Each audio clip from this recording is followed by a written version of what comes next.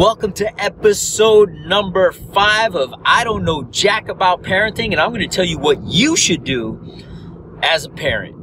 So the big question is this: how are parents like us, who don't have a manual, who are doing the best we can, who feel as though we aren't enough, how are we going to raise healthy, happy children who we are proud of and still keep our sanity in that process? That's the question, and this podcast will give you the answers. My name is Ryan Roy, and welcome to I Don't Know Jack About Parenting, a podcast for parents who are being real with themselves.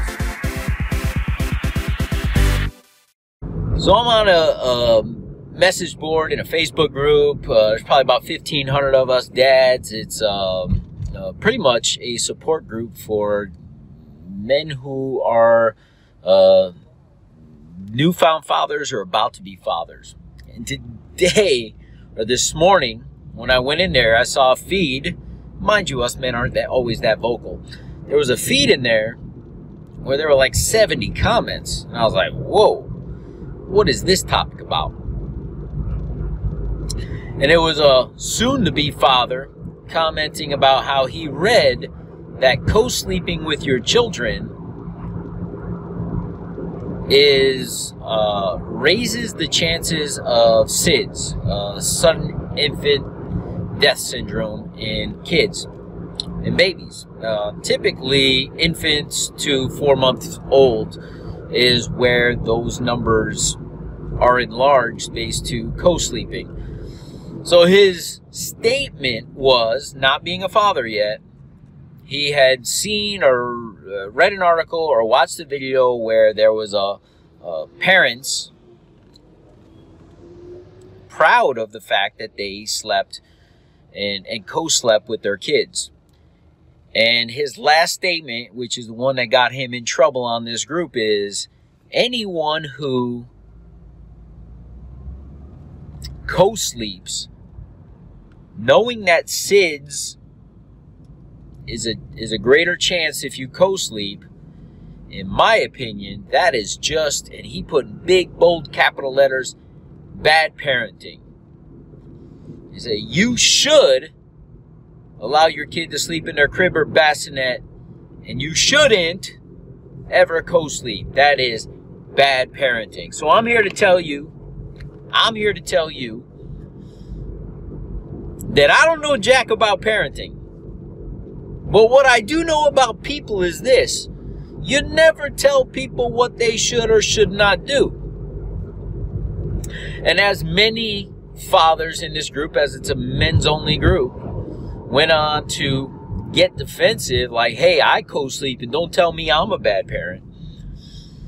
And that's what they said. And they said, you don't know jack. You haven't been a parent yet. When you have a child at a certain age, and you are trying to go to work and live life and do what you need to do, and you're trying to get rest yourself, if what comforts this child is sleeping in my bed or our bed, then that is what we are going to do. And for you to tell me I'm a bad parent, you don't know anything. So there's really a lot of defense. So my response in this whole thread, as I read through 70 plus comments, was, here's the deal: until you are a parent, till you could put yourself in the shoes, until you have a baby crying uncontrollably and you want to comfort this child and you don't know how to do it, it's really hard for a non-parent. And I think this is where it comes in. A non-parent to give advice to a parent. You have no clue what the world looks like on a day-to-day basis, especially those first few days where a new parent is full with fear and uncertainty and lack of sleep and lack of knowledge and wondering whether or not we're going to be able to provide for this new life that we're responsible for the rest of our lives.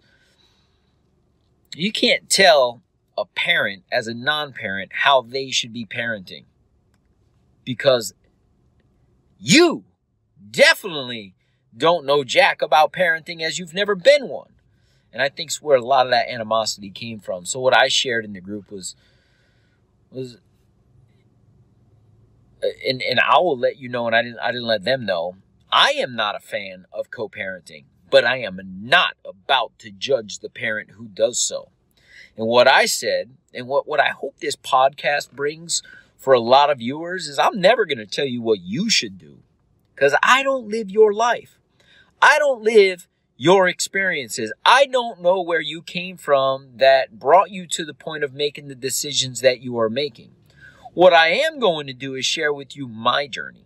What I am going to do with you is share the things that I believe worked for me. What I am going to share with you is some of the areas I messed up on and how, hopefully, I am correcting those. What I am going to share with you are some tips, tools, tricks that I've implemented and maybe the results I've gotten. But what I will never do is say, I did this, you should do it too. Why? Because you should never do anything I do simply because I said to do it. Now, what you can do is gather as much information as you can. So as a new parent or a parent in this situation, if I didn't know anything about SIDS and I was co-sleeping with my child and somebody brought that up and said, man, I never read any article like that, and I would Google SIDS. I encourage every single one of you to do your own research. And I would say, what is this SIDS? Oh, sudden infant death syndrome. Wow. What are the causes of this? They're kind of unknown. And because it's unknown, what they've done is research. How many of these were during co-sleeping? How many were this during these months, that month? And they've pulled all this research, and they find that some of the SIDS cases are during co-sleeping. Do we know that that's the cause? No. But if there's a number of them due to co-sleeping or in conjunction with co-sleeping, then maybe, just maybe, you take that into consideration and make a different choice. But you're making an educated choice. So what I said in my response is, we shouldn't be judging, giving any advice that's unwarranted. We shouldn't be throwing our opinion. A lot of the responses were, I don't think SIDS is caused because of that. Well, don't think anything. You are not an expert on SIDS. And the experts don't even know. So how would you know or think or have an opinion towards when you haven't done the research? So if you don't think, that's fine. But I would suggest to do the research. So I said, go make your educated decision by educating yourself, doing your own research. I personally do not go into my doctor's office uneducated. So when my doctor gives me information about my child, I ask intelligent questions based on the research I've done. To my surprise, doctors are human also. To my surprise, doctors are so busy serving their clients and customers and living their own lives that whatever they learned in college and through their practice, sometimes myself, someone who's read new material, someone who is very up to date on what's going on, because I have a new baby myself, and I read the first time and I've read the second time. I didn't think, ooh, I know it all. I've actually educated my pediatrician on a few things and sent her information where she's thanked me and said, wow, I didn't even know this research. I didn't hear.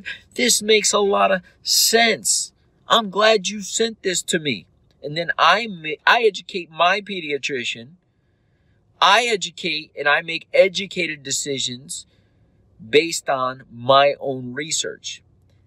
On multiple occasions, my pediatrician, in my opinion, was not congruent with the way I want to raise my child. So guess what? I educated my own pediatrician as to what our parenting style was and why we're doing what we're doing. And she says, wow, that's not the norm. I can't disagree with you. If that's the way you want to go about it, then wow, I understand. And let me clarify. Both of my children were sleeping throughout the night by 3 months. So at one of the 3-month visit, my pediatrician asked me how much food my son was eating. And I said, he's eating 27.5 ounces of food a day. She says, 27 and a half? I was like, yeah. Well, how's the math? And I broke it down. In my head, I can't do it right now, but it was like 7 ounces, 7 ounces, 7 ounces, 6.5 ounces. Well, what time does he eat those? And I was like, he eats them at 6, 10, 2, and 6 a.m., 6 a.m. to 6 p.m. She goes, what does he eat in the middle of the night? I said, he doesn't. He's now sleeping through the night, and he just started that last week. She says, well, he needs food in the middle of the night. I said, no, he doesn't, because we weaned him off of it. We had a process that I followed. I didn't make this up on my own. I read a book. I did my research, and it worked for both children. Both of my children, 7 years old and 13 months old, sleep throughout the night, both in perfect health, and both allow mom and dad to sleep throughout the night because both of them sleep throughout the night. My oldest has never had a sleeping problem. Never had nightmares, never had any challenges. And same thing with my youngest. So as she was telling me that that's not normal, I said, normal is for people who want chaos in their life. There's a lot of chaos in the world. I'm not normal. We have structure in my house. In order for me to be an effective parent, listen to me, and I'm not telling you guys what to do. In order for me to be an effective parent, I need a good night's rest. I can't be cranky. I can't be unrested. So I trained my children through a process to become good sleepers. Yes, there's a process for everything. Because of that, and part of that process is not co-sleeping, right? Because they become dependent and not independent to sleep on their own for an extended period of time, right? Because I'm not going to sleep for 12 hours. So if I don't sleep for 12 hours and a baby's required to sleep for 12 hours to get proper rest, what happens? They get unrest and I get unrest. And that, to me, just doesn't make sense to have a healthy sleeping atmosphere for baby or for parents. And that leads to crankiness and other problems. And as I see it, I know myself and myself only. If I don't get proper rest, I am going to be ineffective as a human being, and more importantly, as a parent.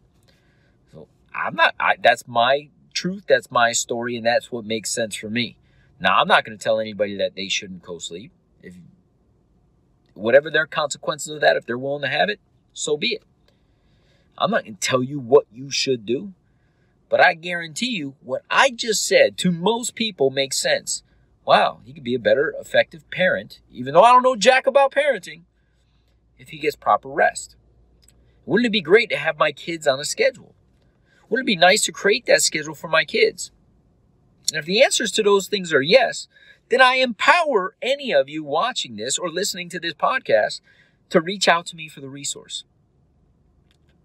Because there was a resource that I followed not once, but twice, and both times extremely effective. But I'm going to tell you this. Never going to tell you what you should do. I personally want you guys to research and come to your own conclusion as to what is best for you and your family based on where you're at. And if what I say makes sense, feel free to reach out. All the contact information is below in the notes. And at the very least, you can reach out to me at www.BeTheDadYouWishYouHad.com, and you'll find my book there, but more importantly, you'll find a way to contact me. Have an awesome, awesome day. I don't know jack about parenting. Neither do you. We're in this thing to win it together and learn and educate from each other. Talk to you in the next episode. Do you want to be the dad you wish you had?